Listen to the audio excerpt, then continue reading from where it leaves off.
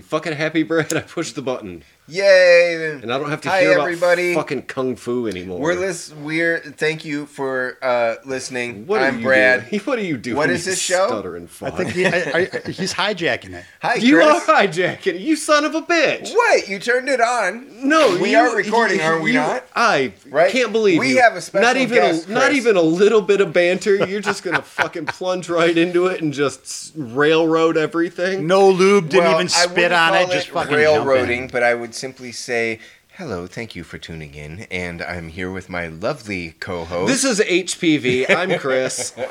And we have a glorious special guest with us today, who is actually Chris's co-host in Horror Vomit. He's the other half of the network. Yeah. Please introduce yourself. I would be James Moreno, the other guest hosty kind of type person. No, you're a guest here, you son of a bitch. Don't you try. I led with guest hosty type person. Don't you encroach on this. I led with guest. Worlds are colliding. Worlds are colliding, like George Costanza. Hey, Brad, James, Chris. I was very pleased to bring you both this today because I got to share my love of the movie Replicas with the both of you.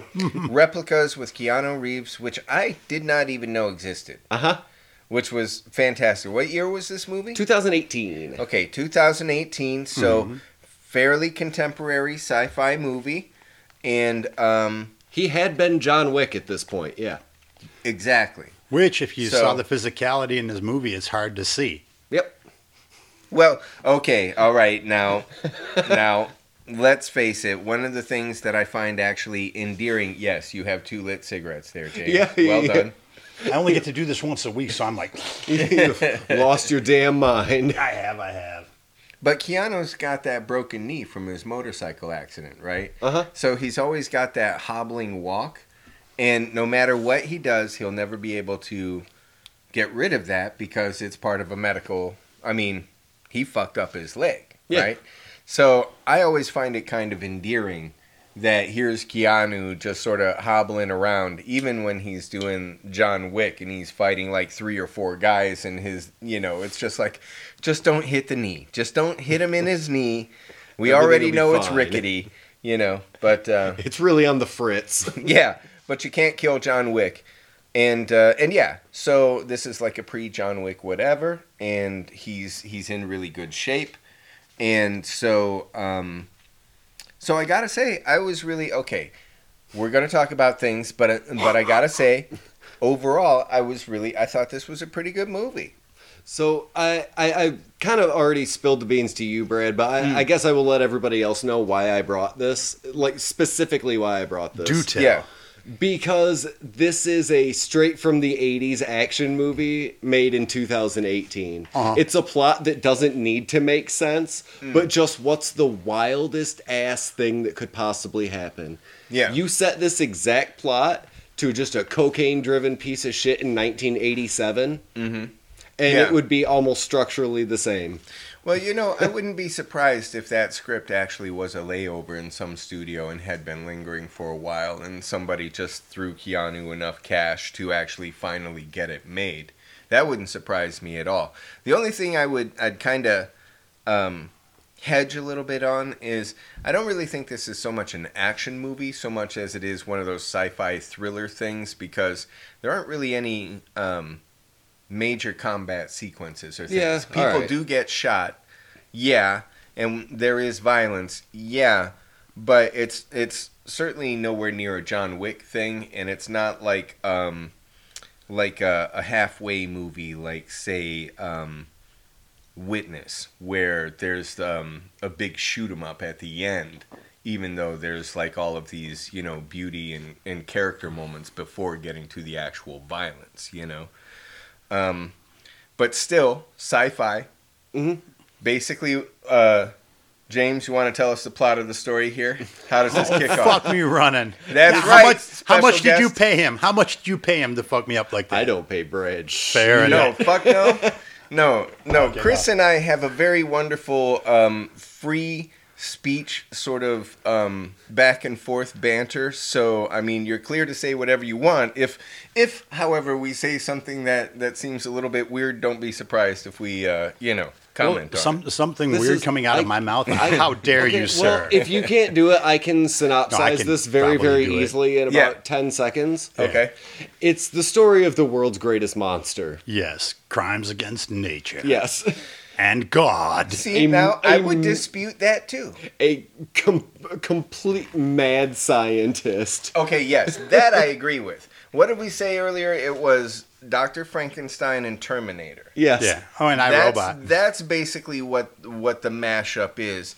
The end is kind of iRobot, but I still lean less towards that, very much less towards that, and more towards the Terminator kind of a model. Well, see, the reason I mentioned iRobot specifically, though, is not just because of the robot, but Asimov did go through this whole thing about what is the whole thing I was talking about earlier about what is considered a human or a person, what are your rights. Or consciousness, yeah. Whether that is a consciousness you is the corporeal body you.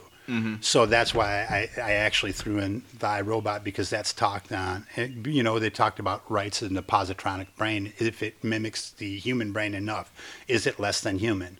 Does it have rights? So it touches on all the same things. Well, this movie doesn't really touch on those questions, but what it does do that is similar to the iRobot movie itself is it shows that this mechanical being is sentient in such a way that it is put in control of these sophisticated procedures and is essentially entrusted with multi-billion-dollar, not only an organization, but the lives of the people who are done there. So from that perspective, I'd say, yeah, that very much falls into that kind of integration of the science and the mechanical man and all of that sort of thing.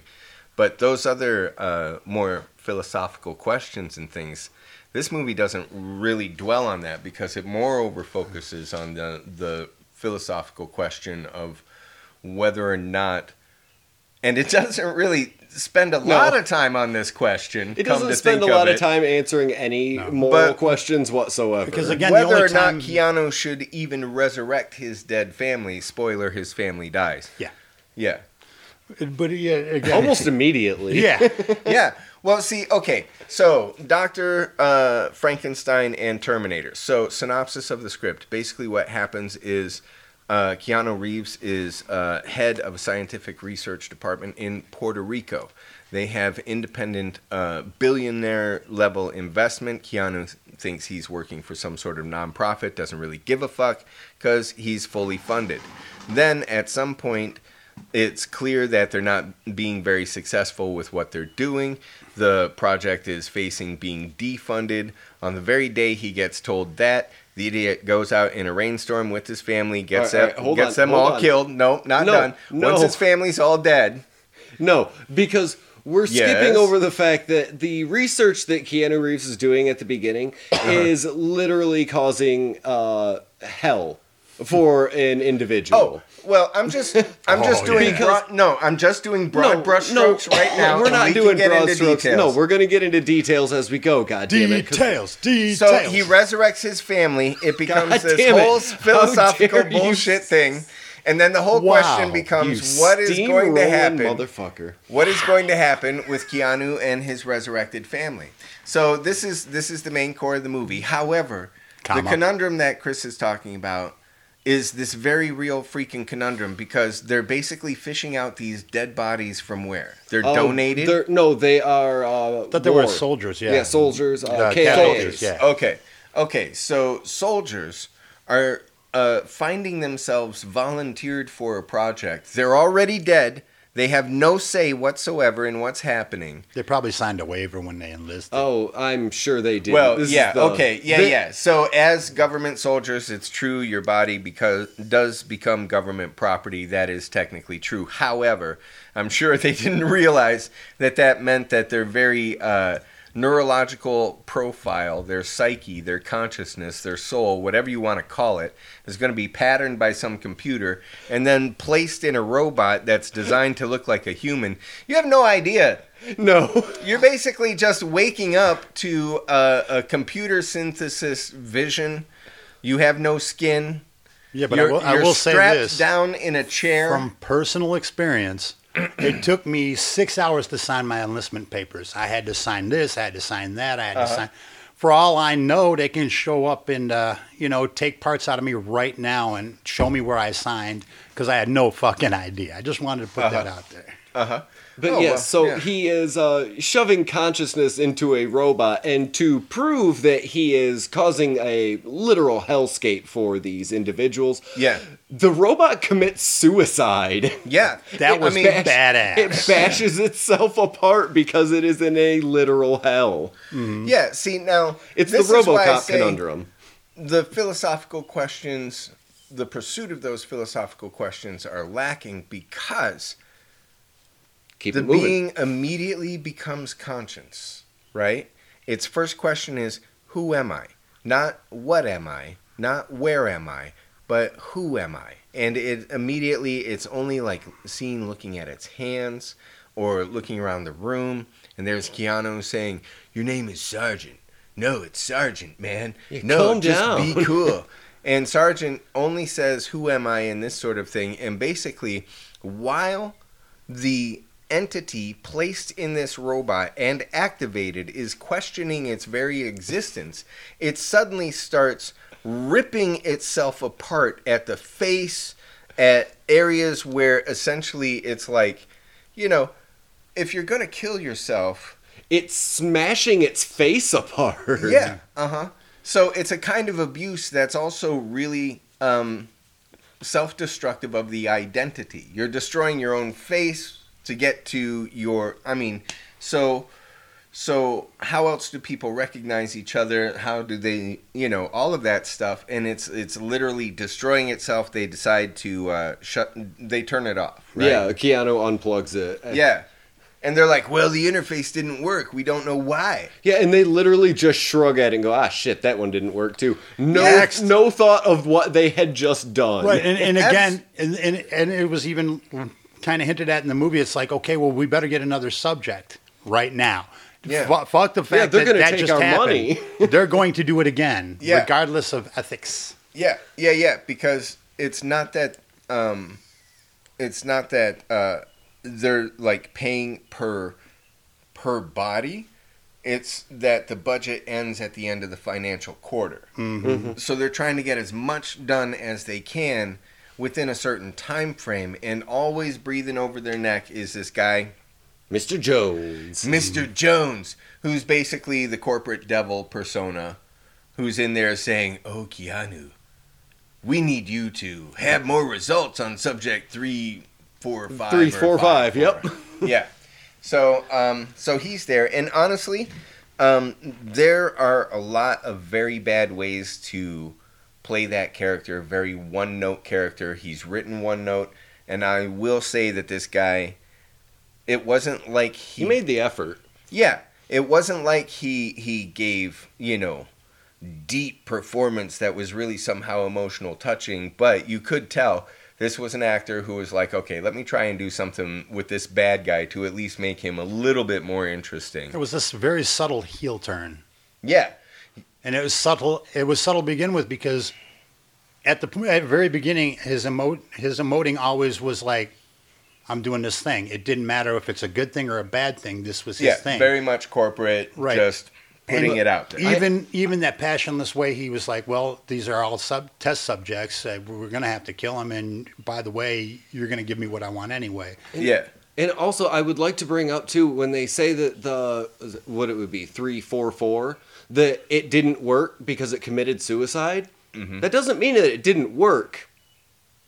I mean, it could have worked perfectly, and the human consciousness is not meant to be put in a robot. Well, yeah. Especially when it does not know that it's going to be happening. They don't know that failed. It may have worked perfectly. Ooh. Well,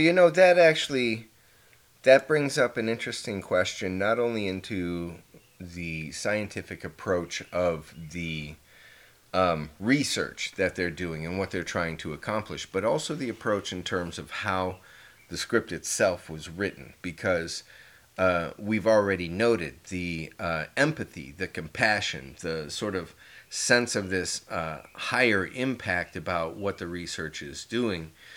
We don't really see that in the characters. We certainly don't see it in how the characters act within these scenes. Like, there is not one individual who is shocked that this robotic man literally destroyed itself rather than stay in this body, because it was violently. Sentient. Yeah, it was sentient enough to a point to recognize that whatever it was, whatever its conscious state was, as you're saying, Chris, it was a living fucking hell. Whatever that was not so bad that it needed to destroy itself immediately. Mm-hmm. Well, imagine you're booted up, as they're saying in the movie, and then you get this visual style of, like, looking through these mechanical optics. You can't feel anything. You're not breathing. You don't have a sense of touch or smell or anything. In fact, you may not even be able to access your optics immediately because your eyes aren't there. So whatever neural pathway it was that was running to your eyes is now hooked up to who knows the fuck what. Yeah, so even if it was working correctly, you're in a completely foreign environment. There's some stranger in front of you telling you you're going to be okay, and you don't have a concrete sense of your own self-identity. They never get into any of those questions. They never go, well, what are we actually doing to this neurological interface to handle the emotional trauma and stress of suddenly being booted up in a foreign environment with you're the fucking man in a box. You have no tongue, no ability to communicate with anybody, and there are people communicating with you. But that's hammered through the entire movie, because that baby Harry Dean Stanton continually steps on his dick for that. Why are you doing this? This is not, he doesn't say, why are you doing this? But not in this initial experiment. This is like their job. Well, their job, yeah. But also, he keeps talking, or it keeps lending, or we keep looking at Keanu's scientist carelessness. There's absolutely no forethought in anything he does. Everything is last second. Oh, fuck, I need to do this. Oh, fuck, I need to... Well, now, the assistant is a good observation, because remember how we were talking about earlier, the first couple of times where they successfully, bring the dead family mental pattern into the computer, or, grow them in the Bacta tank, or whatever the fuck they do, that assistant, twice, they have him say, oh my God, I did it.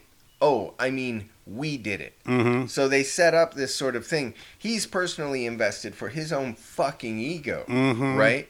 And he doesn't ever really ask Keanu, why are you doing this? Oh, he does a lot, actually. Several times. Yes. Well, he moreover says, we're going to jail, right? This is criminal shit that you're doing, right? And at no time has, before we talk about the carelessness and the not forethought, except for this one experiment with the robot. Mm-hmm. He even says it's only been tested on animals and whatnot and this and that. Yeah. He doesn't know if those neural pathways are completely mapped. He just has whatever science that he has that he's going to stick into his family. But he knows it's going to work. Cause deep in his heart. Because we're getting way ahead here. So after this rousing success of destroying a man's identity and making a robot commit suicide, right? It is then vacation time. Oh, yeah. Right. They say, don't worry about it, Keanu. We're just about to take the funding out from under you. You've had another miserable failure. But go home and enjoy the weekend with your family. It's the holiday. It's whatever fucking holiday it is. Yeah. Mm-hmm. Doesn't matter. Have fun. So, there is a terrible car crash and his entire family is killed. Mm-hmm. Again, shot pretty well. That is a pretty goddamn terrifying car accident. And what I liked about that, because that really struck me the way it was filmed, because if you've been in a car crash, except for a quick, like, you know, you might tense up or whatever, but the way nobody reacted until they reacted, and the way it looked, it's like, oh shit, and there's nothing you can do once it does, and you could see that. I thought it was a very amazing, realistic depiction of a car accident. Mm-hmm. Yeah. Because a lot of it's just kind of clip, but I was like there for the entire crash, which I enjoyed. Well, and the one thing that frankly, I'm thankful for is that they went to black, then they come back when Keanu comes to consciousness. Yeah. You see, you know, damage that has been done, but you never see the kids, like, all slaughtered in the back seat. You know, he looks in the back seat, he reacts, we see outside, we understand, and then the next shot outside of the crash site, if you will, is he's carrying the youngest daughter, Zoe. And he's got his entire dead family lined up, laid out. And that's what I was saying, though, is like, yeah, this is a PG-13 film, and that's a very ballsy move to straight up show dead children on screen for as long as they show dead children on screen. We've talked about this many times before, though, especially in the horror movie aspect. It has to be shot in a way, if you want to actually show something on there, you have to give a way for us to allow us to see that. Much like the cutting. Sometimes we've seen really crappy things. We didn't see it. It was inferred. Right. We saw the shot before, the shot after, and that's the only way it's okay for us to watch. And they handle that well, too. Right, but I mean, to show us basically a pile of a dead family on a beach, I'm just saying it's a ballsy move, and I can't believe somebody left that in there. Well, good for that. I mean, was done well. I'm not saying that it was bad. I'm not saying it was awful and they should have cut it. I'm saying that I can't believe that they left that in there, that nobody saw that and went, hey, well, maybe we should. This way. Maybe PG-13 isn't what it used to be either. Yeah, well, but I'm just saying. Let me frame it this way. If that movie had come out anytime after 2021, 2020, 21, somewhere in there, I would agree with you.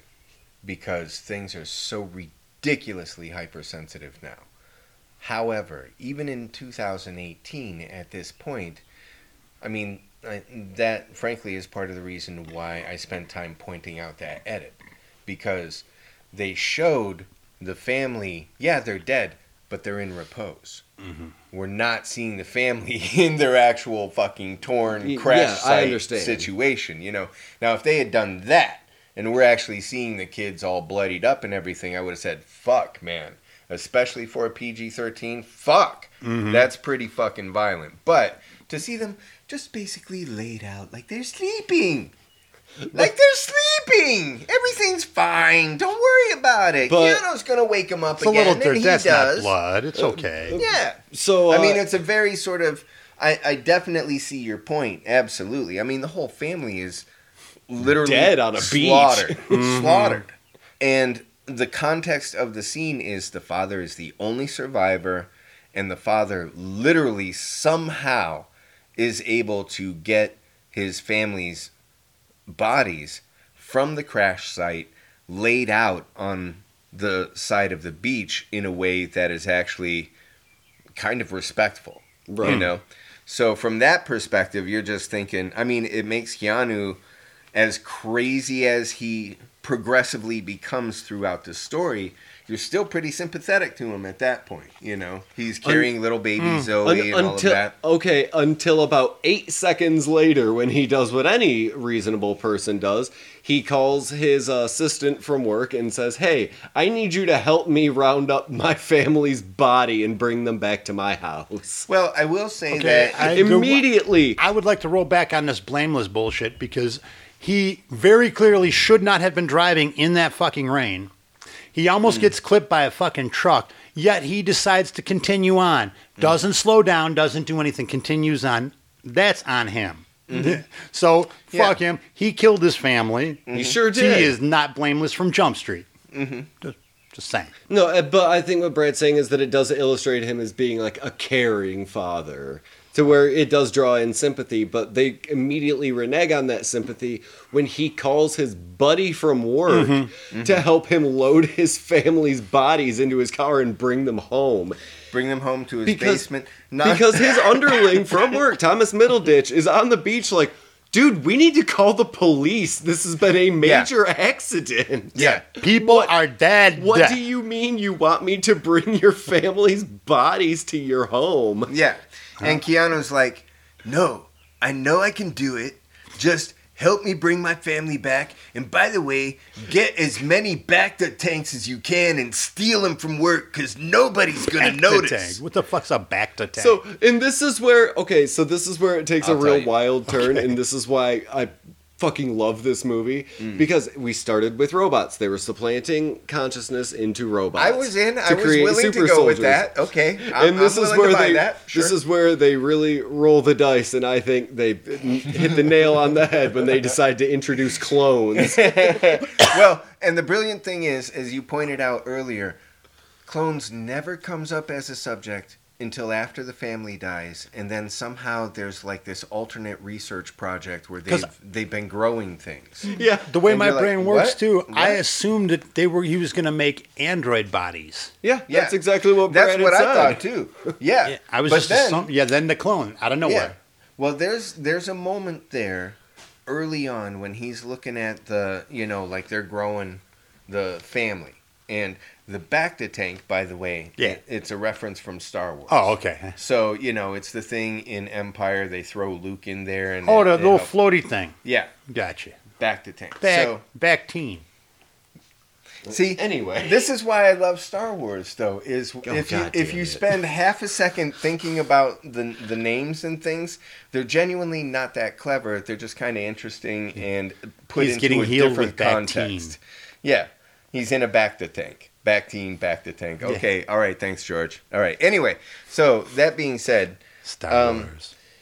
They drag his entire dead family back to his house, and he forces his subordinate to go to their job and steal a bunch of cloning tanks. And at any point, any reasonable person would have just said, go fuck yourself. Yeah. I'm calling the cops now. You would think so, but this is why I bring up the way that he's written, because they have those lines where he says, oh, I was successful, And they even, I suppose it's intended to be the payoff, but there's a point after he's had those two, there's a moment where Keanu looks at him and they've got the family all together and things seem to be going right, and Keanu looks at him and goes, we did it. Oh man, I couldn't have done it without you. Yeah, he couldn't have, though. Right, no, but he couldn't have, but it's this weird sort of thing where Keanu really emphasizes, oh yeah, you are really important to me. And the whole time he's been bullying this fucking guy. Oh, yeah. Saying, no, come on, man. I know it's going to work. Just do it for me, man.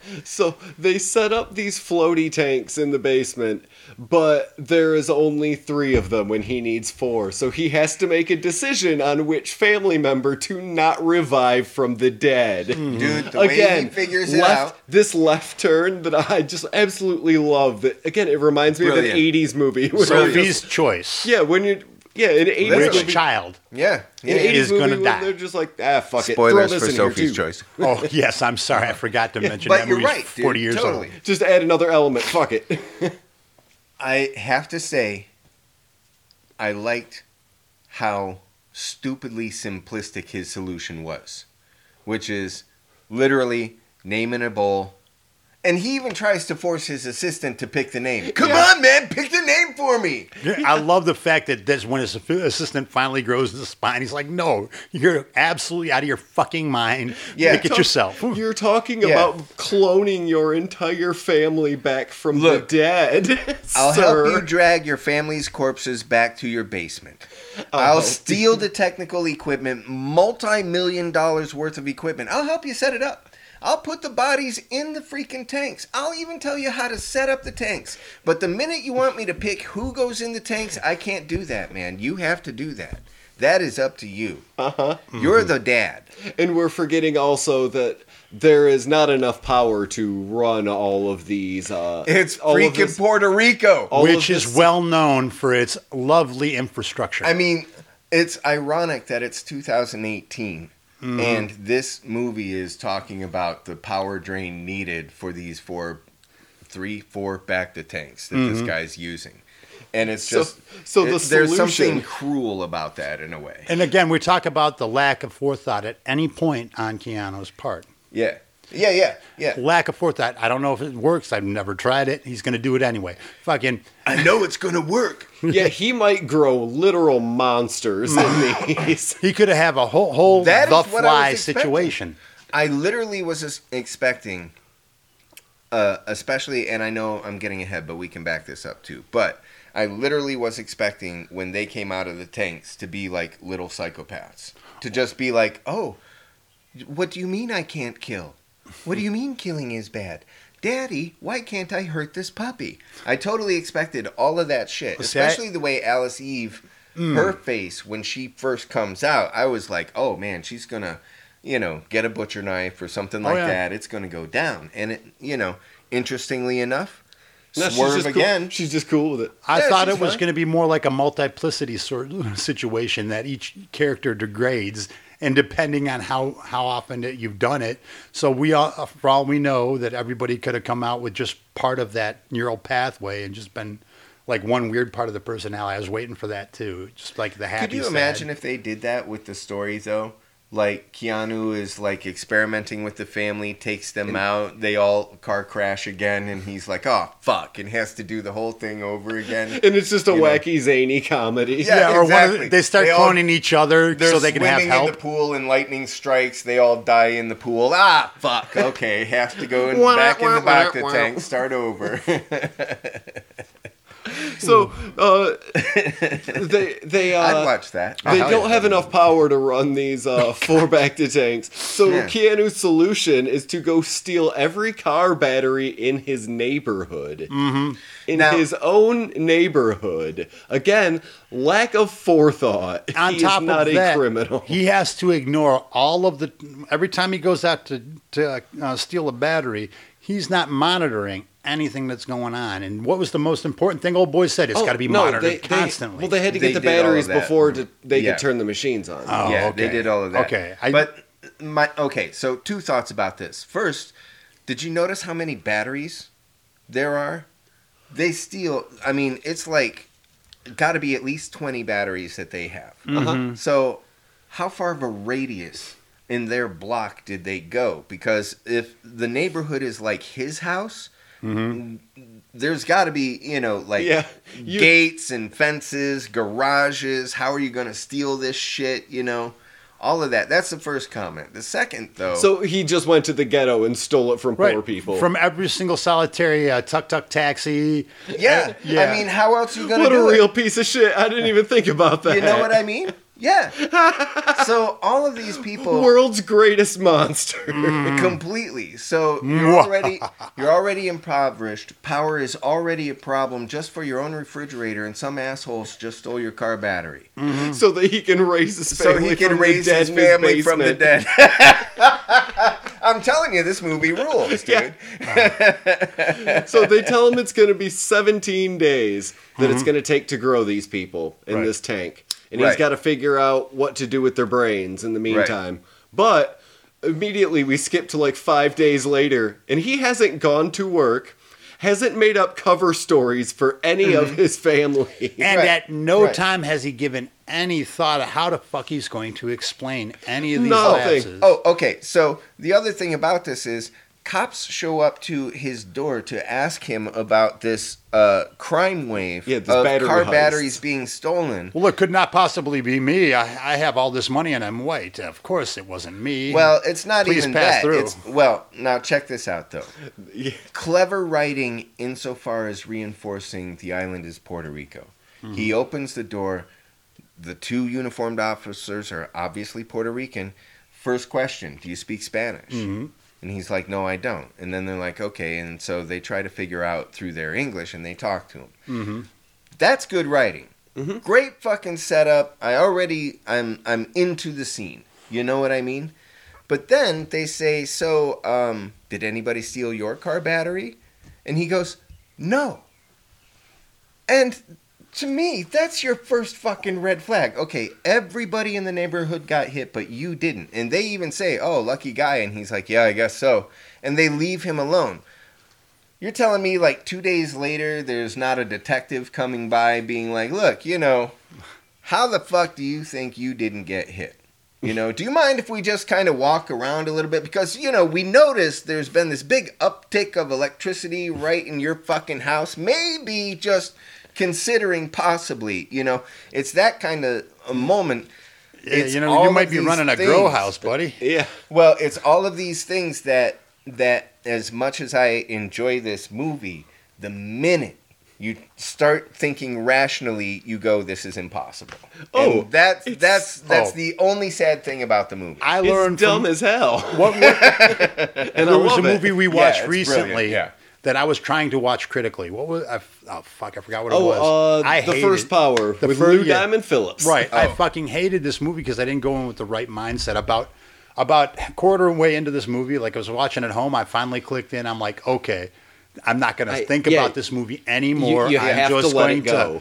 I'm just going to have to let it have its way with me because if I fight it, it'll be worse. That's, again, part of the reason that I brought this here is because, A, you don't have to think about it. It's just a good watch. And B, it takes so many twists and turns into the absolutely unexpected. I was genuinely surprised at least 3 times through this movie, which already right there I go, okay, cool, thank you. Yeah. Good. I'm in. Yet none of this science makes sense. They are doing they are doing way too much of the hand motion computer deal. They do dude, way too many times. If I'm an actor and I'm handed a script that says scientist uses 3D interface, starts waving and interacting with a but that's a direct computer. nod to Keanu's movie. I would be Dude, that's been happening for. No, I know, but it's a specifically full-on that thing. movie though.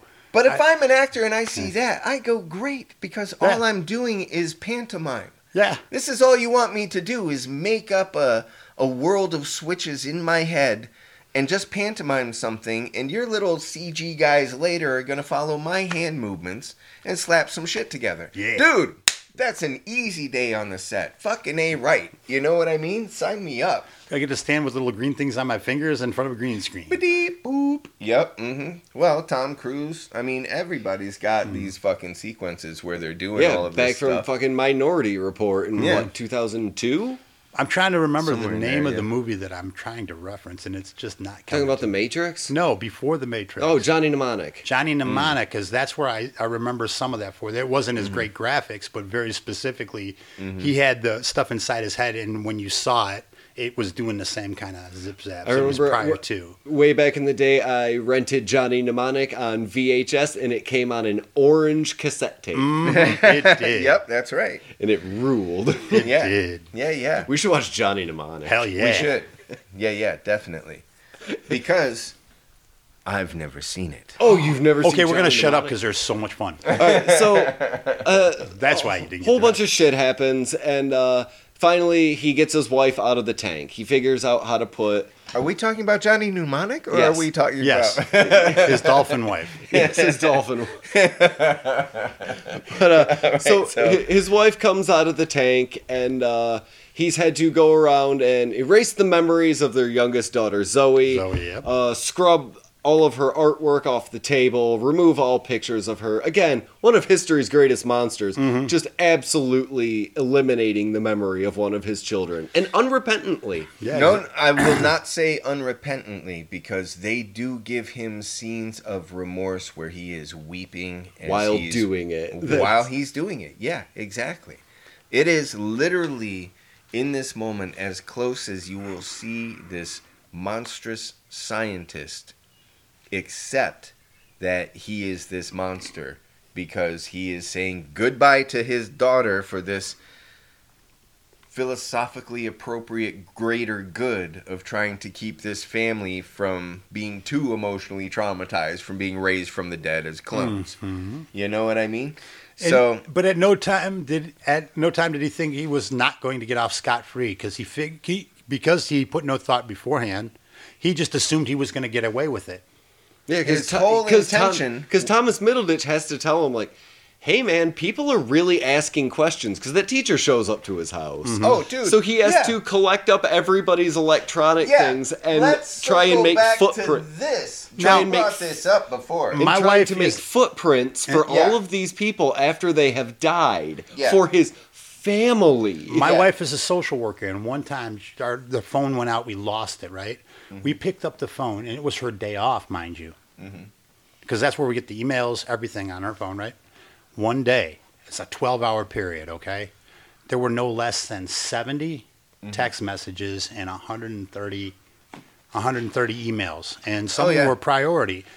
If she didn't show up to work for 2 days, half the universe would be up my ass right now. And his wife, who works at this clinic, has just been missing for 5 days. 5 days. And let us focus even more so on the idea. The assistant says, wait, you didn't contact anybody? The schools? You didn't let anybody know that your family might be, out of town for a little bit or something like this? No. You're trying to hide this whole thing, right?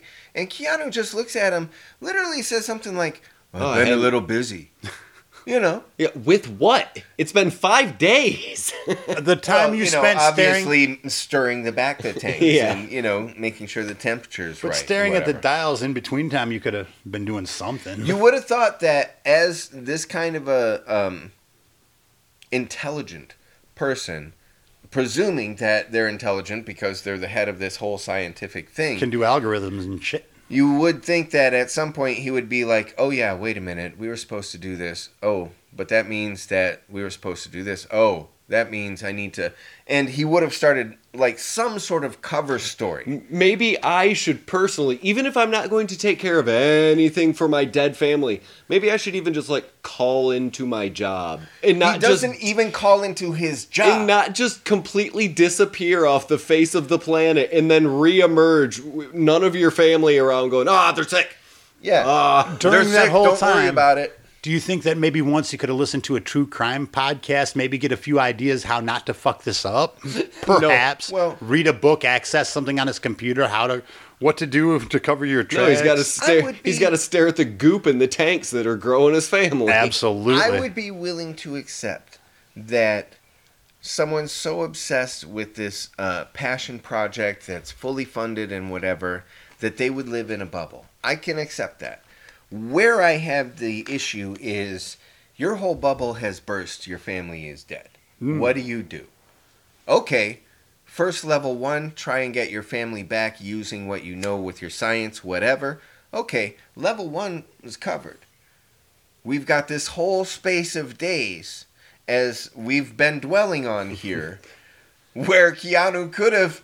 nowhere in that scientific brain does he deduce that somebody... It's not until the teacher knocks on his door and then the assistant comes by and says, where you been, man? I told him you had walking pneumonia. And so he shows up at work looking healthy as a jaybird, no problem. A jaybird. And they're just, hey, where you been? And he's like, oh, and they're like, oh, right, okay. Nobody believes he was fucking sick. His corporate boss, the bad guy, doesn't believe he's sick. But he's just there to remind him that the money's drying up and he's only got so many days. And does no one in any of the departments be like, hey, Tom, didn't we have 3 of those tanks that we grow other living organisms in? It never comes up, which is insane. Except for when it's been 17 days and Thomas Middleditch needs to take those tanks back. So he says, I'll give you 17 days. And Keanu argues with him. And again, if this is supposed to be this big, global, very well-funded Black Ops, whatever it is, they have the single most inept security force in the entire universe. I could hire somebody right now I could go to a security firm right now and hire 3 guys with tasers to do a better job than these motherfuckers. I've seen knuckleheads at shows. They wouldn't let some skinny nerd just back a truck up to the dock door and load up. I've seen doormen. They're literally sitting there and see the truck go, and they just watch it. They just watch. I've seen doormen with socks full of buckshot that would have been more effective. Seriously. But now, okay, all right. With all of that derision and scorn, let's also acknowledge that at the very end of the movie, and, obviously spoilers, but let's go ahead and acknowledge that there was a point where corporate devil bad guy says, "Oh, come on, Keanu. Didn't you think you were getting away with this really easy?" Yeah. Mm-hmm. Yeah. So I can kind of buy, okay, if there's security cameras and corporate bad guy is like, oh, well, let's just, play this out and see what's happening. Because he gets Keanu over a barrel by saying, your clone family, they're all bio-nice property or whatever the name of the place is. Yo-Yodyne. Right? Yeah, exactly. Yeah. Shout out to my Buckaroo Banzai homies. But they're all... I just watched that today. Fuck yeah. They're our property. We're taking them back, and there's nothing you can do about it except give me the algorithm. So, on one hand, I got to give it up. There is a way in the script where you can sort of allow them a loophole. Right, but at no point did those security guards know that, oh shit, Keanu's entire family just died and he's going to try and Frankenstein him to life in my basement. Mm-hmm. Let's let this play out and see where this goes. Exactly. Well, those nice security men were not privy to those plans, I guarantee you.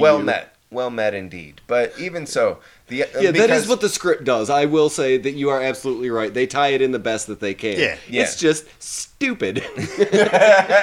But had this movie been a tiny bit less enjoyable, I would have picked this motherfucker apart and hated it. Mm-hmm. Yeah. But everything, even with the plot, whatever, and the shit that doesn't work, it's an enjoyable movie. It pulls you in. Because to get back on track, his wife comes back to life. His whole family's back.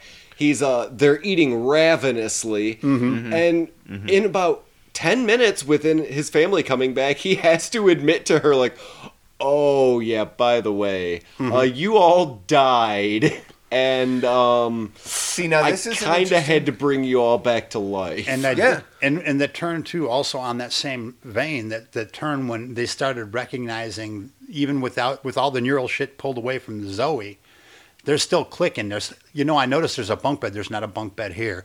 I saw a drawing. Who's Zoe? There's a drawing inside my closet. Yeah. And Mom's like, yeah, fucking Zoe. Yeah. How did you? And then how dare you keep that from me? And I thought that was a beautiful. Yeah. But what I'm saying is that, as you were saying, that it's so enjoyable that it doesn't matter. Yeah. Because all of that happens, like I said, he has to tell his wife that she's a clone within 10 minutes. This movie keeps fucking moving. It chugs along. Yeah. And even that revelation, I think, is well done in terms of writing, because the things that they remember, while Zoe may not be directly related to them, he doesn't take out all of the memories of the accident. I mean, the wife remembers, wait a minute, I have this sort of sense that I was like, stabbed in the chest, Yeah. What the fuck is that? And the nightmare from the oldest daughter. The nightmare from the oldest daughter, exactly, where she actually sort of remembers Zoe somehow. Right? But because of Keanu's almost calculated carelessness through this, I wasn't surprised that he didn't pull that. Well, exactly. Because but it keeps setting up every time. That's why I say the confrontation with his wife, where he has to admit what he's done, it makes sense the way that they present it. It's not like she suddenly, cuts her finger and goes, oh, wait a minute, blood. Oh, wait a minute, I died. Oh, wait a minute, Keanu. It wasn't a ridiculous progression. Yeah, it seemed very organic. And done so quickly. For as much as this script keeps having these stupid plot holes, like it's you're paced saying, correctly. Yeah, there are these moments, these little twists that I'm like, you know what, I kind of dig it. And another thing that was really good about this movie is sometimes they have a tone lightener in movies to, just kind of balance it out. The rise and fall of action, they put a little tone lightener in there. Sometimes it's ham-handed. This seemed natural, like Midsommar. when the ADR fuckface song, or the Captain Forehead, or no, eyebrows. When the ADR eyebrows, little one-liners, that was ham-handed. Mm-hmm. It did lighten the tone, but you felt like, hey guys, we're lightening the tone now. Mm-hmm. It was done again very well in this movie because most of the comic relief wasn't so much funny, like joke. It was. Thomas Middleditch being very worried about the situation. Exactly. But exhilarated at the same time. But it was believable. At no time did he, even though he was doing that, I didn't see him as a patsy. I didn't see him as a stooge. I saw him as, after a minute, a co-conspirator.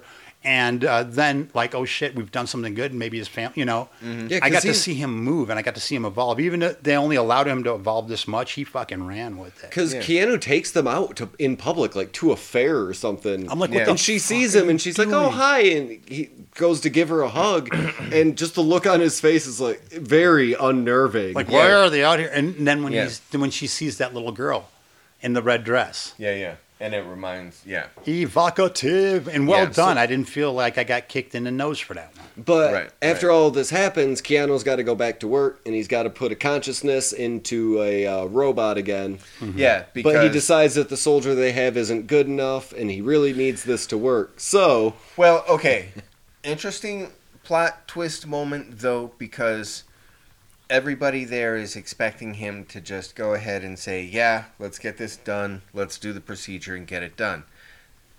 However, he says, no, it's no good. We got to do it later, which basically kills all of the funding for the project. He knows this. Why that's interesting to me is because that indicates, he's got another plan.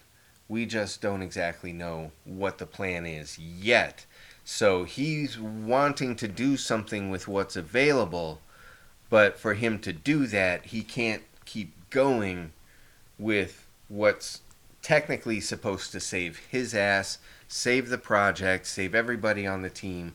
So again, on one hand, reckless monster, on the other hand, desperate father. And he does recognize that the last one killed itself, so maybe not everybody's consciousness is ready for this, so he decides to upload his own consciousness into this robot, and the place he decides to do this is, sitting on the shitter. Yeah, because, it's highly hygienic. Fantastic. Hey, I'm going to do a medical procedure right there on a fucking toilet. Yeah. He needs a private moment to himself. Where he can in the handicap stall, no less.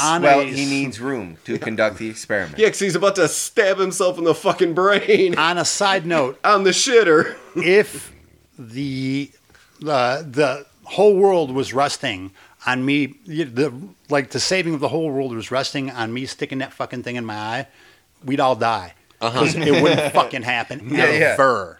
Yeah.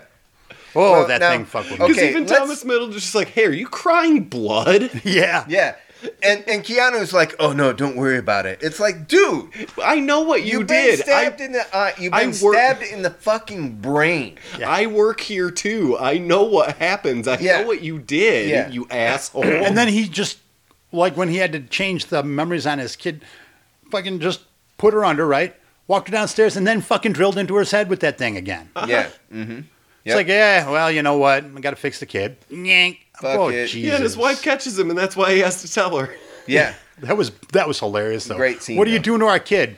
What the fuck is that on her head? Mm-hmm. So he goes in and makes Robo Keanu. Mm-hmm. Well, now, here's another aspect of the pseudoscience being brought and presented into this whole thing, which I thought was kind of interesting.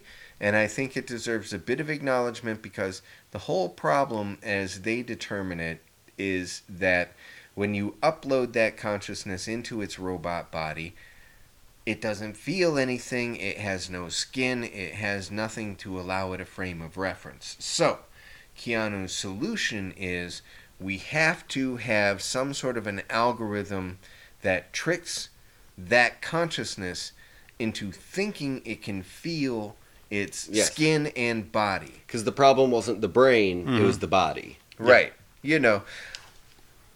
It's a real cinematic, poetic commentary on the heart and mind and the merging of the two to allow growth within a human progression.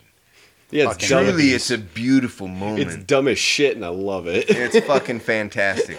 So Keanu basically his whole plan is for this project to actually work because I actually understand what the fuck is happening. Because I know what's going to be happening to me, unlike these other poor My schmucks. favorite Unlike line. these poor bastards, I've got to be the one, so he does it. And I love how they even stated around, I am baseline.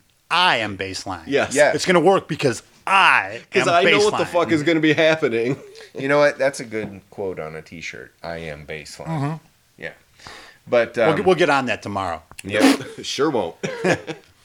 Just like the other T-shirt idea with Shirley Jackson. Mm-hmm. Oh well, dude. All right, no, we're not getting into looking this. for your Brad. birthday. Don't you fucking dare! I'm gonna find her picture, and then I'm gonna put that quote next to her picture, put it on a T-shirt just for you. Keanu puts himself in the robo body and then just goes home. Well, he doesn't just go home. He sure does, Brad. He goes home for dinner with his family, and Mr. Jones shows up. Mr. Jones and me. Sorry. I was skipping some because I assume we're running long. So, Okay, Mr. all right, Jones. yeah, truly so. Well, Mr. no, Jones, I was right. Now I'm caught up to where you are. Go ahead. Yeah. Mr. Jones shows up at his house and tells him, and again, twist that I didn't see coming, and I really kind of love that. Hey, by the way, we weren't the company that you think we are. My name's not even Jones. Yeah. Bum, bum, bum. Yeah. It's great.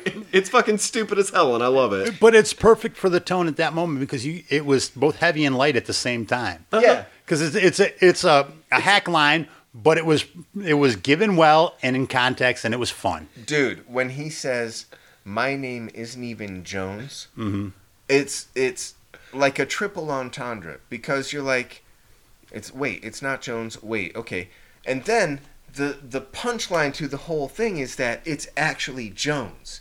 Yep. You want to be. I mean, you didn't go so far as to go Smith, but you took the number 2 Jones, anonymous. You know, and I mean, again, clever shit, man. I really liked it. I liked that. Well written in parts, and then you wonder if it was a committee that kind of switched around a little bit, or did they have more than one writer? I genuinely think that they were like, okay, look, the main core of this story is that we want to have Corporate bad guy. Well, yeah, we want to have corporate bad guy. We want to have a guy fighting to save his family, and we want to have some sort of happy medium between the two at the end. So we don't have a lot of death, and it's not, really. Yeah, you need a confrontation, so you need a bad guy. And yeah, no matter what, we need to have a bad guy. But does this bad guy really need to be like, the on camera depicted as the most vile, horrible Baron Harkonnen kind of? But I do love when he delivers the line like, "No, go eat your dinner." Tuck your kids into bed. Make love to your beautiful wife. Yeah. And I'll then give say you goodbye. Yeah, I'll give you something that I shouldn't even give you, which is the chance to say goodbye. Yeah. Because they are all our property. Yeah, because I'll give you a chance to do what you didn't get to do before. Proper goodbye. Yes. Yeah. And that was a It's beautiful fucking line. cold Great as line. shit. Great line. Because that again cemented the purest psychopathy of that guy. He's like, I'm just Yep. now you got it. I'm like, oh. So Keanu sticks him with the needle, gets his family. No. I'm not gonna like this, am I? Whack, gets biffed in the dome with that giant metal thing. Throws the algorithm in a microwave. Again, clever. Wrapped in foil. Yeah, clever. It's fine.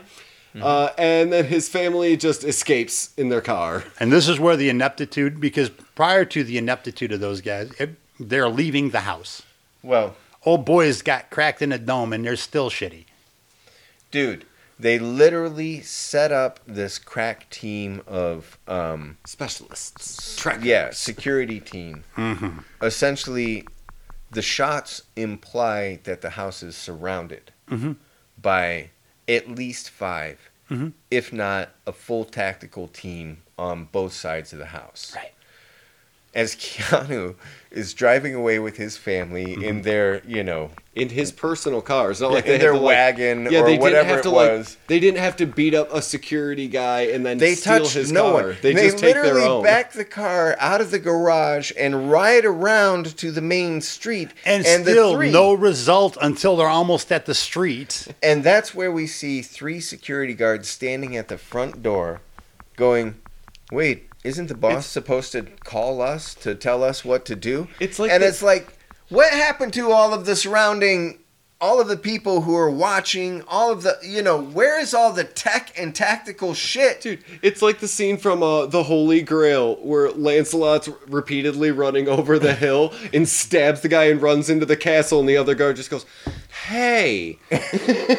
Again, 3 doormen with a sock full of bird shot would have been more effective. Yeah. So they escape, and they realize that, oh shit, they're on our tail because they're bumping into the back. They need to get away. How did they find us? Oh, because the company puts trackers in all of their property. But what lightened that scene too was the kids worrying about, did you bring that cell phone? Did you take, because they're tracking us from the cell phone, like the kids would think that. There was the internecine argument, which kind of pulled you away from this heavy thing, and then you're like, oh shit, heavy thing. Mm-hmm. And I think it was played again beautifully in that scene. Yeah, authenticity of a family sort of dynamic, trying to deal with the strangeness and still see even Alice Eve as the wife. You see her question him, get this batshit crazy answer that most women, let alone just wives, would have been like, in general. Okay, you're out of your fucking mind. Bullshit. Okay, let's get you some help. Talk you down. That sort of thing. But you see her hear that, and somehow the way that she performs the scene, you see her consciously decide, okay, we're going to keep going with this shit. The main thing is keeping the family together, so that's going to be what I'll work on. And right? This again, the scene that's what I love about watching acting. Because it was mostly physical, there was very little spoken. You saw the change in her face, change in her body language, like she was wrestling with it in her head, and you could see it happening. Yeah. And it was depicted beautifully, and I love those little bits and pieces of a movie because sometimes this is why I like Alice Eve, because she's not simply a pretty face, even though that's kind of how her career has mostly gone. But when she's allowed these moments to be able to actually have these nonverbal communication moments, you see she's fully capable. Oh, fuck yeah. Just as much as any other actress. I mean, I thought she did very well. Since we just finished up, it kind of reminds me of like a Sherry Moon. Yes. Where she's never really given much to do, but when she is, she fucking nails it. It's like as much of a dud as Lords of Salem was, her depiction of somebody in that scene in Oregon, she fucking had it. Because obviously she hangs out a touch erudite. Just Oregon. odd. It was in Salem, buddy. Huh? Salem. Massachusetts. It was filmed. I know, but it looked like it was filmed in... It looks like no, it was filmed in Salem. I know, but to me it looked like... Moving on. So they have to get these trackers out of them that there was no explanation how they put trackers in them whatsoever. But again, it's that plot twist that we need an action beat to happen. It was a pseudoscientific explanation that made no sense though. Yeah. Because essentially the trackers were somehow biologically integrated into the DNA in the Bacta tanks. So it's some sort of organic tracker. And then... But good thing she worked at that clinic. And good thing she knew exactly how to turn the trackers off. But you see, the thing is, it made it seem like, and this was what was confusing to me, because unfortunately I live reading science fiction bullshit. Yeah. And I'm sitting there going, well, they first assume that, they make us assume that it's biological happening in the tank. Right. And it's not, quote, coded in each whatever gene sequence. It's not hardwired into any specific thing. And then it's all of a sudden mechanical. How could it produce a mechanical item in your body with just what was available in the Bacta tanks? And I'm exactly. Like, because this movie rules that hard. Yeah. And we shouldn't think about it. We should just accept. What? We were given a scientific explanation that it was encoded right the first time that they were first From Jump Street, homie. Let's say, and you know what? I always give science in movies a pass because you know what? If Ghostbusters can make shit up, so can you. Yeah. Who fucking cares? The whole just write it off like magic. Yeah, who gives a shit? The whole shit? thing about science fiction is that it has to have some sort of rational explanation and a rational application. Mm-hmm. If you can do those two things in the context of your story, and you don't allow your audience to think too much more beyond those two things, you know, if you can buy it long enough, and this movie has so many examples of that, where it's like, oh, well, okay, so for this reason this happens, like they're able to track us because it's encoded from the back of the tank.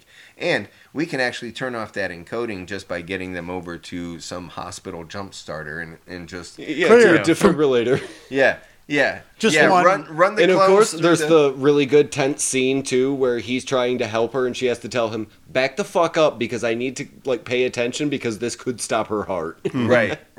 And so, the daughter goes, "What the fuck?" Yeah, that was a beautiful reaction. Yeah, good reaction. You mean I'm gonna die? Fuck you. I already did that once. They turn off all these trackers and they decide to run off to the boatyard, where Keanu scales the gate to get into the boathouse. He's looking for the keys of this boat while his family waits in the car, and they are abducted while he watches. Which is just, I mean, I saw that and I was just like, you know, sad this is Keanu kind of... meme. It's kind of like, you know, in series television, where they have to do the cliffhanger at the end of the episode to get you to the next episode. That's exactly what it fucking felt like. Yeah, they put the commercial when it goes on TBS. Yeah, he's there at the gate watching them go away. He's super sad. Break, Maxwell House Coffee. You know what I mean? Exactly. Or whatever the fuck it would be, you know? So... yeah, that's exactly what it is, too. Yeah, ED medication or whatever it is these days. But I feel attacked. Shut up. But so... Hey, I had no idea. Do you have Thanks restless leg syndrome, James? Yes, I do. Shut up. All right. Well, got you know, the Jimmy leg. It's a fuck. We wrote ourselves into a corner, and we just need to transition this to this location. So, what happens? They go to this boat to escape, and his family gets taken. Fucking good enough. Well, it's a sort of strong close to the scene. Okay, act is over. Act 3 begins. Right. And what should we do with Foster, or what should we do with Keanu? He'll come to us. Okay.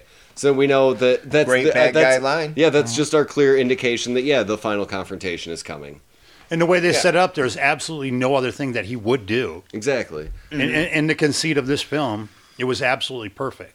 So he shows up. He's not going to get in the boat and go to Australia at that point, you know. That's not happening. He shows up to save his family. He makes a deal with the bad guy that he's going to give him the algorithm. Finally. That can implant or make the experiment successful. Well, right, exactly. The body modification algorithm. They did something different in this movie because traditionally there's going to be a big hassle scene at the desk. He just walks right the fuck in. So, okay, I'm going to do it. And a lot of other movies that would create an additional layer of tension. They didn't even do that, and it was refreshing, quite frankly. No, we're just going to get right fucking to it. He just walked in there, hey, I'm going to do this, and I'm like, what, you're going to do what? Unexpected. I thought there was going to be a hassle in the foyer. Well, you know, that's that strong security team again, just holding them up, searching them, making sure there's no bombs or no guns or anything like that. Like, because we all saw The Matrix, we know what this guy can do. There was nothing like that in there. He just straight walks in with his, box and makes the deal. Yeah, and so the bad guy is telling him, like, I need that algorithm and I can't shoot you. And he runs in front of his wife, says, "Don't shoot my wife." And so the bad guy says, "Well, I don't need this guy," and just shoots Thomas Middleditch right in the fucking face. I fucking did not expect that. When they capped him, I was like, fuck, because the assistant had to die. And at no point... Has to die. At no point had we... Because like the back of my head at that moment, I was like, did he have a backup on his head? Maybe he... And I'm like, no, shit. At no point in the movie did they have, Chekhov's brain scan. He's done. Yeah. He is fucking dead, and it literally is all Keanu's fault. Yeah, good job, Keanu. The only guy that's going to help saves his wife. Right? Because he activates Robo Keanu, and this is where it turns into Terminator. And you fucking guys, this is the iRobot Terminator bit. It's the best. It is. Because the robot's sitting in the chair and it's held down with metal straps, and you see it banging around and finally rips the straps free. And no, it's not even that. It's so goddamn good. Once Keanu finishes with what he's doing and he's there and his assistant is dead and everybody's like, oh man, this is really bad. Robot Keanu shows up dragging a security guard by his leg and just tosses him like a fucking rag doll. That's his introduction to the bad guys. And there was a little subtlety there too. Because they've been putting in our head that the implementation, the algorithm has never been tested.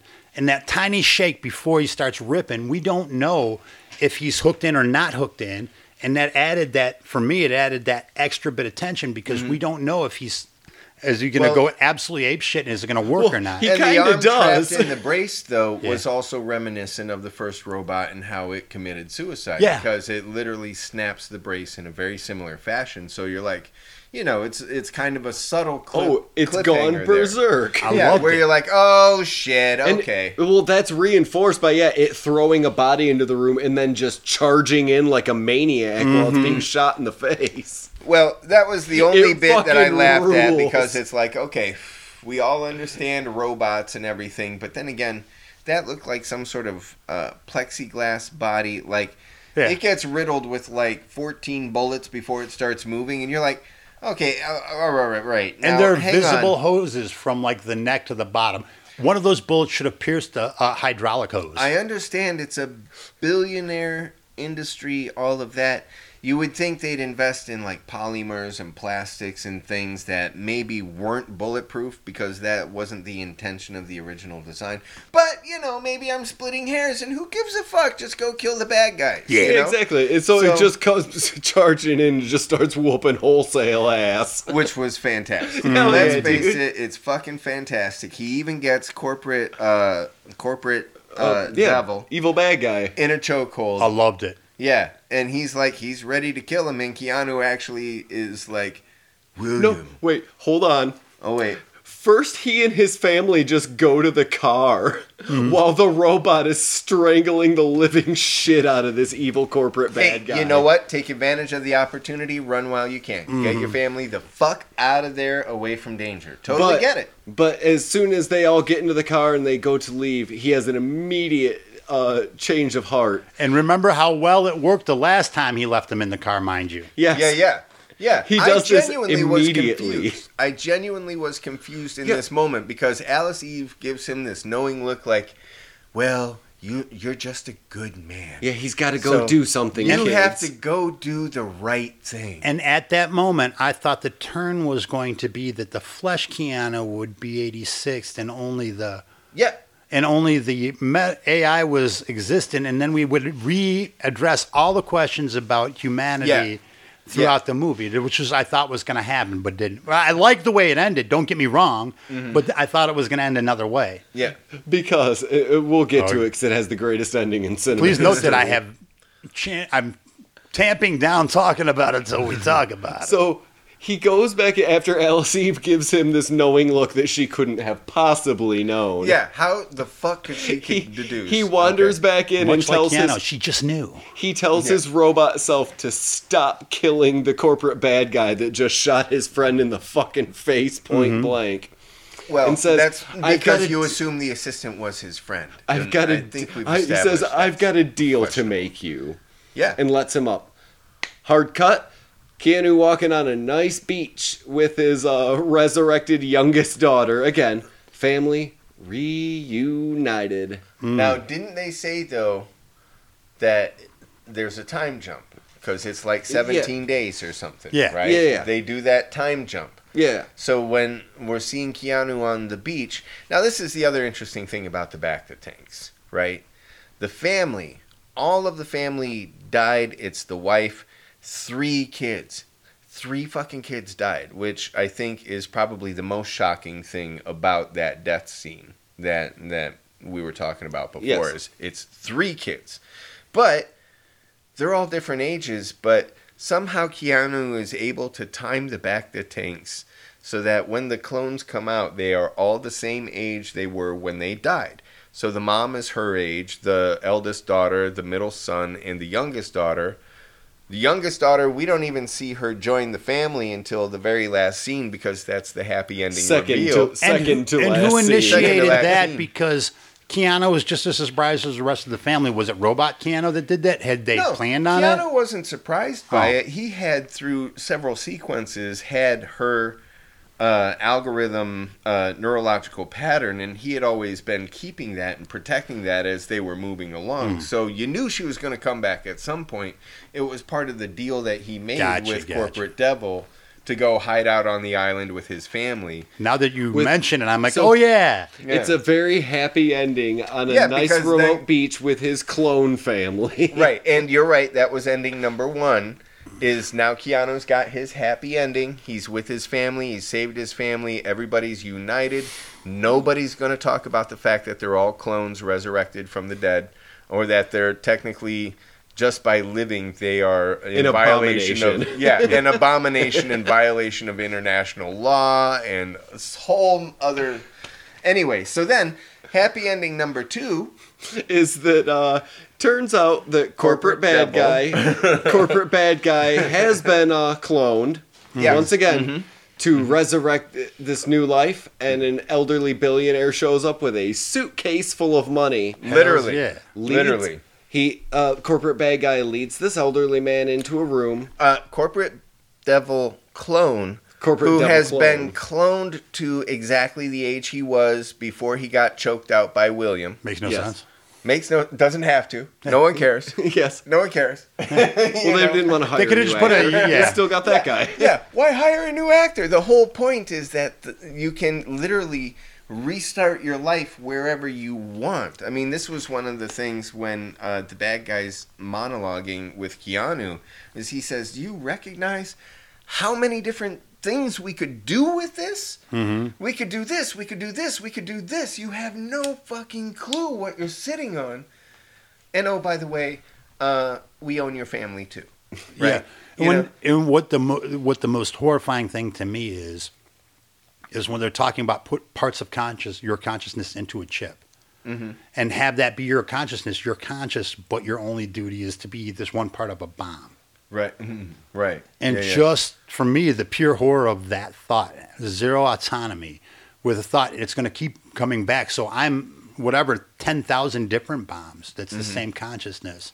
And at any time, I'm always aware it's a constant living hell. It's like, that was fucking horrible. When he was saying it, I was just like, your greatest communication, your perspective of the world, your greatest communication network is literally the directive to launch, pilot to this direction, and hit the target.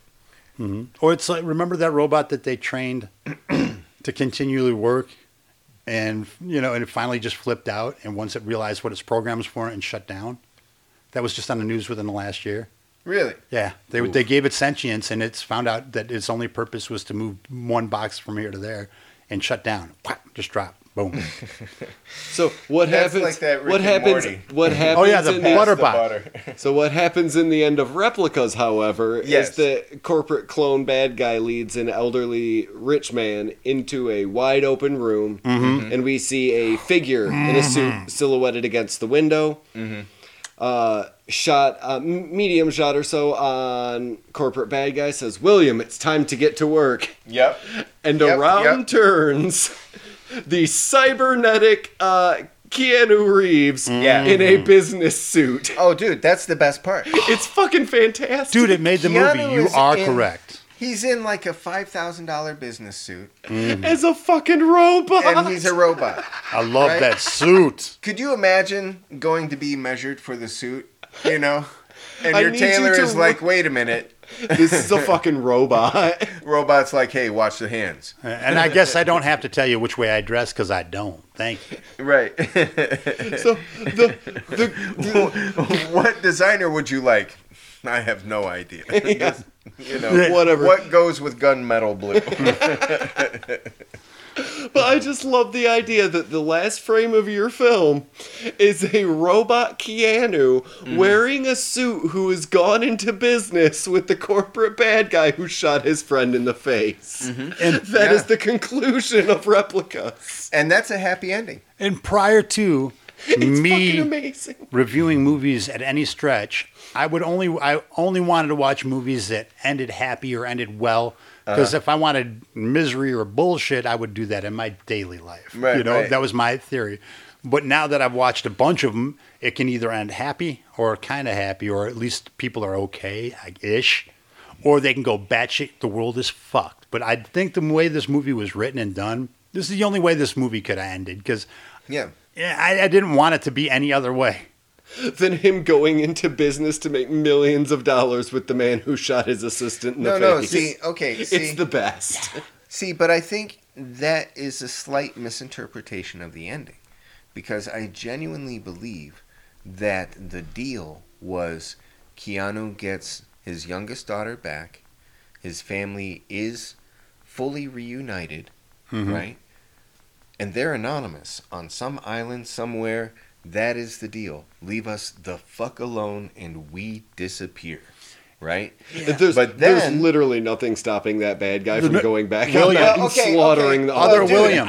William. I even said earlier, there's nothing stopping him from sending a tactical team out to just take him out, at any time for any reason. But well, okay, so insurance for the okay. We can always fuck with the deal. Of course, we get that. But the larger point that I'm trying to say is, I think that was the deal. Is Keanu saying, "You get robot me because that is the only way this thing is going to actually work." And then once you've got robot me, who now understands how all of this works, this robot me can make it work for your exploitative global weird underground business. And to further prop up that point is William is still Keanu. It is 100% his consciousness. Do you think William, with all the stuff that he has now and the ability to make that kind of money, is going to let a creep boy even mess with that deal at all? No, not at all. Yeah, but we don't know. EMP blast takes that robot. And we also, there's so many ways we can punch holes in that. But also, the main thing is that it's the happy ending. We don't know. The main thing boy is that he made a deal with the devil, and the devil, in his own way, is honoring the deal because the devil still got his prize. Yeah. Right. So that's why I'm interpreting it the way it is, and why I would rather think that corporate devil did not send a tactical team to assassinate Keanu whenever the fuck, and they actually did have some modicum of a decent life. Or they fixed his brainwaves when they cloned him. Yeah, or they fixed his brainwaves. That's where I was going to get to. Well, ultimately, he's made the deal that he and his family get to live on this remote island forever, because they can just upload their consciousness into new clones. Yeah, and I mean, if they basically... This has worldwide implications. But if they basically own the island, and they've agreed that they're going to disappear, and you're talking about a multi-billion-dollar industry, this family is given its resources to disappear. Think about, at the most, what do you have to give them for a lifetime disappearing? 100 million at the most for... you split that amongst the family members. You take care of you just take care of the expenses as they come in. You don't even have to give them a flat rate. Yeah, here's a credit card. That's it. Because they're clearly bringing in just suitcases full of unmarked bills, because this is not a legal operation. So the money is untaxed. It is skeevy as fuck, and I love it. In fact, that would be the easiest solution. You know what? You guys disappear. Here's a fucking credit card to an account. This account will never be empty unless you fuck up. If you fuck up, everybody dies. In the meantime, just use the card and shut the fuck up. That's the easiest thing to do. It's the bomb witness relocation project. Yeah, exactly. And so anyway, so this movie, I mean, dude, never saw it. Rules. Fucking rocks. Once again, excellent selection. Thank you. Thank you, dude. I really enjoyed it. I really did think that, okay, yes, it's got massive plot hole issues, but the actors were committed. The movie was shot well. The effects worked well enough for me to be able to not be taken out of the movie, you know? So, I mean, fuck. It wasn't even pointlessly maudlin, because it could have gone into some real... It could have done so many things. Right. In so many different ways. Like, and once again, credit to Alice Eve, because this was a character that could have just really been a plank of wood. And she actually did something with it that made me believe she was in. And it does the thing that I hammer on the most when watching movies, and James heard me yell about it time and time again. I don't care if your movie's bad. Don't make it boring. Yeah. If you're going to make kind of a stupid movie, don't make it boring. That's the biggest sin that you can commit, is making it boring. If this was an extra 20, 30 minutes longer, I would have nothing to do with it. Oh, yeah. It keeps its pace up. It does what it needs to do. It gets in, it gets out. And it doesn't even have to get into RoboCop 3 territory. It just ratchets enough to keep you going. It doesn't have to, go to the moon and back. It pulls you, and it pulls that tension up beautifully and naturally. It gives you enough sci-fi fiction to allow you to start to think, well, what if this happened? What if you lost? What would you do? How committed would you be? All of that. Those questions really do start coming up. And that is just scratching the surface of, like, the things you referenced earlier about, legality, who owns property, all of this sort of stuff. None of that is explored whatsoever. And it doesn't need to be, and it completely works. It's hinted at and glossed over. Yeah. It's part of the reason, Brad, you and I have talked about this, that, we all love Golden Globus movies. Oh, hell yeah. Because as soon as the action's done, they're fucking out. Credits roll. Boom. Yeah. I love Golden Globus movies, too. Yes. So, I'm sitting in good company. Yeah. Yeah, and one of the smartest things, because I remember when those things first started to come out in the theater, there was Canon and there was Golden Globus, right? And there was this brief moment where there were about their first 3 movies where you were like, oh, all right, Golden Globus, okay, cool, I'm into it, right? And then after that, the money laundering was just full on. So they just basically... You started to go to these movies and you were like, what the fuck? What? And by the, year 3 of Golden Globus or something, you were like, oh, those movies are shit, man. They're just awful. But they now fucking I love rule. them. Now I love them. Yeah, I just love them for how, hey, we're in the desert. Here's some guns. Here's an explosion. There's some tits. Okay, roll credits. Boom, done. Bad guy dies. Done. That's why Bond movies work. Yeah. Was it stupid? It sure was. Did it keep your attention? Goddamn right it did. Yeah. Well, like with the Missing in Action that we saw. That one. Literally, dude. And this is the cornerstone of both Canon and Golden Globus. Literally, right when the action scene is done, it's the happy ending. Here they are, boss. Right? There's no epilogue. Oh, no. There's no, really good idea. You know what I mean? It's literally like freeze frame, credit starts rolling. You're fucking done, get out of the theater. You Two know people what I mean? jump up into the air with their guns up and end the movie. Yeah, Hell exactly. yeah, dude. Man. And again, that's why I brought this, because it's the spirit of, like, 80s movies in 2018. And it's something that I really hope that we don't lose. It's just these mid-budget, stupid shit movies that are still...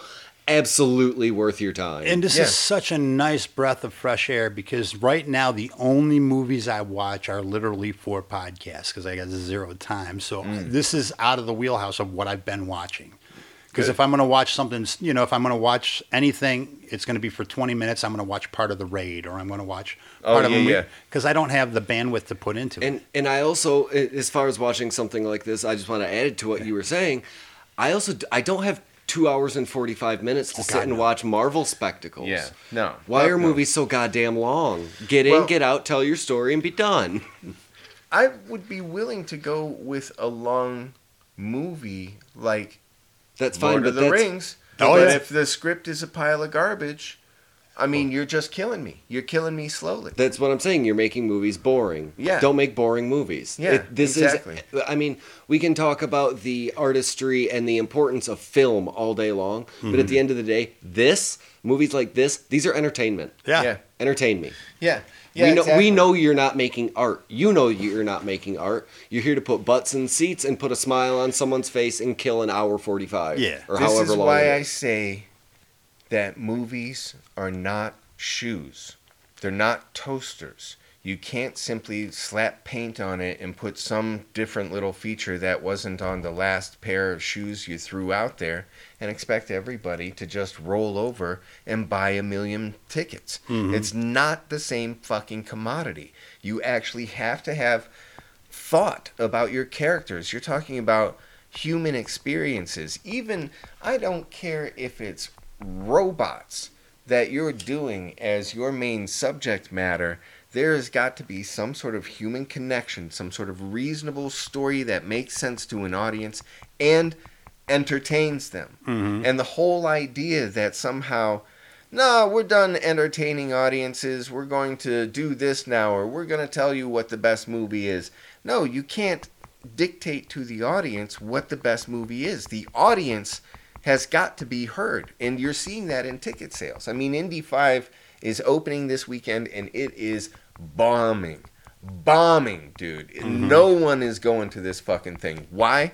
Because they already know from the trailers and the early press that this is a horrible script. It's going to be a terrible movie. Even the CG effects don't look great. That movie will never make its money back, right? And they spent enough on that to fucking make at least 10 other better movies. And think about it this way, you mentioned earlier, Chris, about more mid-level or mid-budget movies, etc. Because of the rise of the separate platforms and the changing of the way movies are made and the way movies are funded, there's going to be a lot more, maybe not necessarily funded specifically by, let's say, Netflix or a in situ house, but because people know that there is now a little wiggle room and it's not completely controlled, there's a chance to get money to make more smaller projects. And I think you're going to see a lot more of that because... Well, you're definitely going to see it now because especially this past year, there have been at least, 4, 5 movies in a row that have had budgets of $200 million and up, and they've all bombed. Right. None of them are making their money back, and it doesn't matter whether it's Marvel or a Disney movie or a DC movie. They're not even pulling foreign market yet. Yeah, it doesn't even fucking matter. They're not going to make their money back. They're bombing. These are all $250 million, $200 million budgets. Or you've got the case of Amazon's Lord of the Rings show Power. that they spent $500 million on. Yeah. And that's not even... You don't get ticket sales. Well, this is going to come That's to not an even end. a loss leader because they spend so much money that it has to perform. Well, here's part of the thing. Okay, we're talking $500 million. Yes, on one hand, that's a lot of money. Let's be real about the contract, though. The contract was that much money for 5 seasons of production. So it's an insane amount of fucking money. I thought about it because they need to do back-to-back. They're not doing a weekly Did I thing. say 500 billion? 500 million. Yeah. 500 $500 million. Yeah, $500 million. Thank you. Well, that makes more sense So now. that's every season that they're paying for, and a lot of this is front-loaded into the first and second seasons because they're setting up their effects houses and all of this stuff. So you do see a lot of money going towards these first couple of seasons, but effectively there's a cachet of money that's intended to be spread out over these seasons. And if this second season tanks, which I expect it will, but if this second season tanks, if they do a third season and that tanks, they're not going to keep dumping money into this thing. That 500 billion will definitely, or 500 million will definitely be redirected in other resources because they're going to recover as much as they can. And has always been pointed out about Amazon, making movies isn't their main distribution model. They don't give a fuck, really. It's just something that they're doing for their own egos. Amazon makes its money from being Amazon, Selling right? crap. Yeah. So basically, if Rings of Power doesn't perform well, They're going to treat it like any other commodity. Boom, done, out. Recover what they can, and they will either... Like, did you see what Disney did with Willow? Willow performed so shitty that they called it a tax write-off, took it off Disney Plus. You're probably never going to see the Willow series ever again, because for them to have it as a tax write-off, you can't make money off it anymore. They no longer exist. Yeah, exactly. They literally have shit-canned Willow. I am a huge Willow fan. I loved it at the movies. I would have looked for it on... How did I not even know they made it? Well, it was on Disney Plus, and the reviews were abysmal. And not only that, the ratings for it were worse than the reviews. Wow. Yeah. I just screw the pooch on Willow. But also, I mean, that's coming back to the larger point that I'm glad that shit like this does still exist. Mm-hmm. Exactly. And I do think with these failures that we're seeing in recent years from, obvious sources, there is a very real opportunity, especially with streaming services and things, where the $50 million, whatever, like, what's his name, who played Thor Extraction on Netflix. I mean, that's a great example. Haven't seen it yet. Mid-budget action. Heard good things. Yeah. I want to see it. First movie was great. Saw that one. Extraction 2 is that's the one where he beats the shit out of like a group of kids? Dude, probably. But I have heard good Extraction, things. The first one, though, is great. He dies at the end of it, but it did so well that they found a way to bring him back, just like fucking John Wick. But let me tell you, dude, it's a strong indication of the turn to be able to say, well, you know what? If we spend $50-60 million, we pay for a lead actor, we actually get talent who knows what the fuck they're doing, and all we do is blow up some shit, do some entertaining movies again, we can actually fucking build a franchise. What the fuck is his name? Thor. Chris Hemsworth? Chris Hemsworth has now started I got to mark this down on a calendar because I can never fucking recall information ever. Chris Hemsworth has started his own independent franchise now. Extraction, with this sequel and the popularity of this sequel, they're going to do a third one. Dude's got his own franchise. And now he's a full-on action hero. He was able to break away from Marvel. The more you see people do that, man, that's it. They're done. The studios are already done with all of these all of these multi, I mean, fast budgets the size of small countries, and they can't make the budget back. Every one of these movies that flopped was expected to make at least $1 billion. Mm-hmm. None of them came close to that. So I think it's a little hubris on the studio's part. More than a little. More than a little. Well, but that's a whole other I was being nice. So speaking of hubris, hey Brad, what have you got to plug? Let's bring this in for a landing. Yeah, let's do that. Well, okay, so first and foremost, the fundraiser for Becoming Emily, I would like to thank those people who did actually participate. And I'd also like to acknowledge all of the great fucking support that I did get out there. Now, with that being said, also have to acknowledge a couple of things, like we are in the middle of a recession, and we are dealing with the actors' strike coming up and the writers' strike going full swing. Now, I don't know if I've mentioned this before, but I am a union actor. I belong to SAG-AFTRA, and I have been since, well, more than a decade now. I am very proud and protective of that union membership. And when it struck me that my union very likely is going to strike, there's no way I can go against that. So that meant that for me personally, I could not act in a project that I was going to be producing. Then it hit me as if I finally broke through my thick fucking skull that me actually trying to fundraise for a feature movie while the writer's strike is going full on and my other friends, companions are out there actively, in the business right now. Probably not a good thing for me to try and raise money and, do some slightly sort of scabby behavior while other people are sincerely fighting for better lives. And that's what it comes down to. So basically what I'm trying to say here is the crowdfunding campaign, on one hand, people could say it's going abysmally, it's not making a lot of money. On the other hand, I am perfectly happy to say that I'm withdrawing the whole crowdfunding thing. I stopped promoting it a little while ago.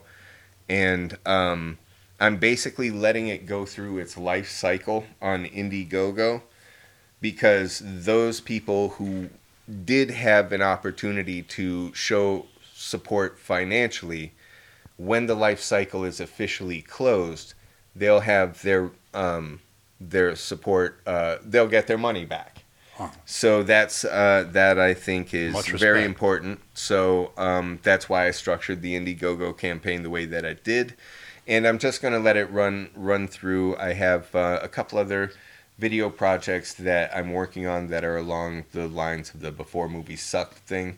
I also came across an idea for sort of a commentary about Indiana Jones and kind of what we were talking about earlier in terms of the way storytelling was approached then versus this heaping pile of garbage. I can't even, fuck. So that's what I'm doing. Alrighty. How about you, Chris? What do you got going on? This and the horrors of the pukes and the horrors of the vomitorium. That is correct. And, I've been sometimes streaming Diablo 4 on Twitch. You can find me. Hey, dig it. horror_vomit_Chris. How is that going? That sounds fun, dude. Yeah, it is. Cool. It's just me playing video games, and I push a couple buttons, and the internet can see it. Yeah, so, dig it. Very cool. So I mean, it's not like we're changing lives here. It's just me getting high playing video games. Yeah. Hey, that's what Twitch is all about, homie. Exactly. James, what do you got going? James, what do you have going? What do I have going on? I am this close to cracking the code of formatting for the zine. It should be out in 2 weeks because I have to wait another payday because copying shit is more expensive than I had originally thought. Oh, yeah. Well, it's cool you're doing actual physical magazines, though. That's cool as well. There's a logic behind this because there's two ways that you can gain people who are interested in you. You can get 1,000 listeners to get something kind of niche, which is what Chris and I do with the horror podcast. It's kind of niche, and the way that we present it is a little different. So we traditionally get 1,000 listeners to have 5 regular. Why don't I just get my weird shit in a weird way to weird people? So for every one person that picks up this magazine, I might get 3 or 4 listeners from one person. I see, okay. Because they're already weirding at Quimby's bookstore looking at weird shit anyway. They've walked their ass down to the zine section, so they're obviously seeking something different. Yeah. So that's the main logic. Plus, I'm an old punk rocker, and the idea of publishing a zine is something I wanted to do back in the day, but didn't have the time or the wherewithal to do. Now I get to do it, and I'm like, fuck yeah, even if it tanks, I don't care. I'm doing no less than 4 of them because then I can, we can give them out as bonuses to a guest question if we ever get more listeners. And we'll probably drop them off at a few local bookstores, send them out a couple of different places. It'd be fun. But we are being featured. Are they going to be Horror Vomit magazines? They're a fanzine. Don't think of a magazine. Remember back in the day, fanzines. You go to a punk show and it's a red construction paper stapled, folded in the middle. Oh, I fucking love it. Yes. Do you see what so it's not a magazine, it's a zine. Yeah. I love it, dude. And one of my friend's wives works at Quimby's bookstore and is not only going to feature this zine, but will interview me. Cool. Us, we'll interview us on a side project. So I will have that out hopefully in 2 weeks. I mean, we did it. Yes. Right. Alrighty. Yeah, so we got stuff going on, and then so I should stop saying the thing on the show. Okay, deal. Done. Anybody? Anything else? Push the button. Replicas? Man, anything else? Anyone? Once again, thank you for hosting. Thanks for making this possible. Great movie selection. Thanks to everybody out there for listening. Whoever you may be, more is coming. Yep. So you're not going to advocate for any sort of horrible violence or anything that I can end this on with an exciting note there, Brad?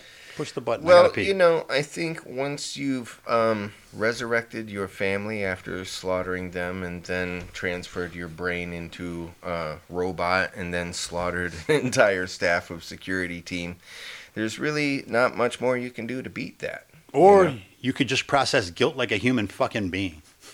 I'm just saying.